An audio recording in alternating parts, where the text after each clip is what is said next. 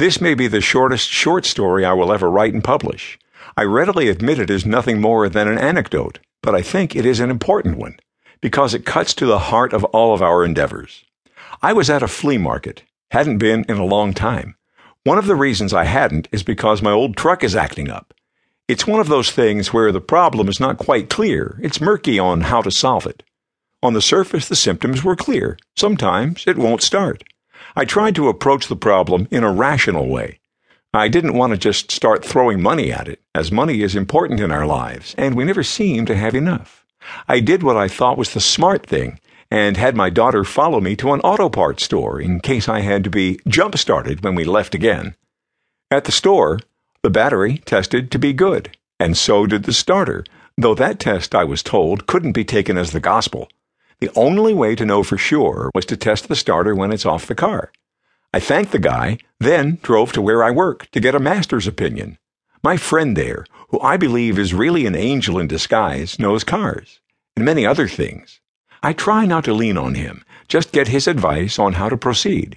But he doesn't want that. He actually wants to do things for other people. Whenever he helps me, I have always offered to pay him, or at least make a donation to the church he goes to. He never lets me. He says it takes away from his blessing that he gets from helping people with no thought of gain or getting something in return. I accept that, and I told him that I will be there for him in his time of need, no matter what time of day or night that is. And I have let him down, and he still doesn't hold it against me, and is still always there for me. So here I am seeking his wisdom once more. He tells me he'll check it before he goes home, and he does. He says the battery is good, the starter is good, and the alternator is good. He points to corrosion coming out of a small black plastic case that has electrical plugs going into it. He says, this may be the problem. What's that called? I ask him, so I'll know what to tell the parts guy. I don't know, he said, and I'm surprised. You don't see them a lot, only on cars like yours and a few others. I tapped on it, and corrosion started coming out. It might help to shoot some electrical spray in there. I will, I said. Will it start? He nodded, and it did.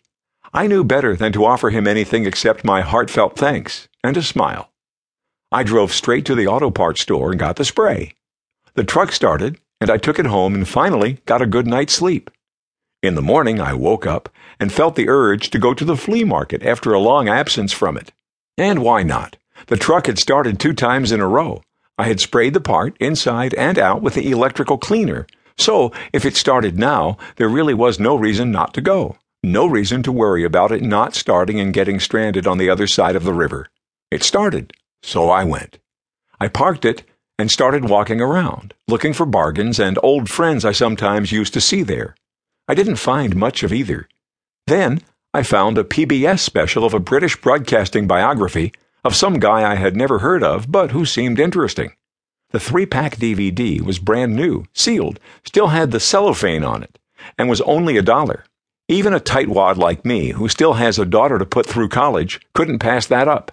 I handed the woman a 20, having just gotten paid myself and having nothing smaller.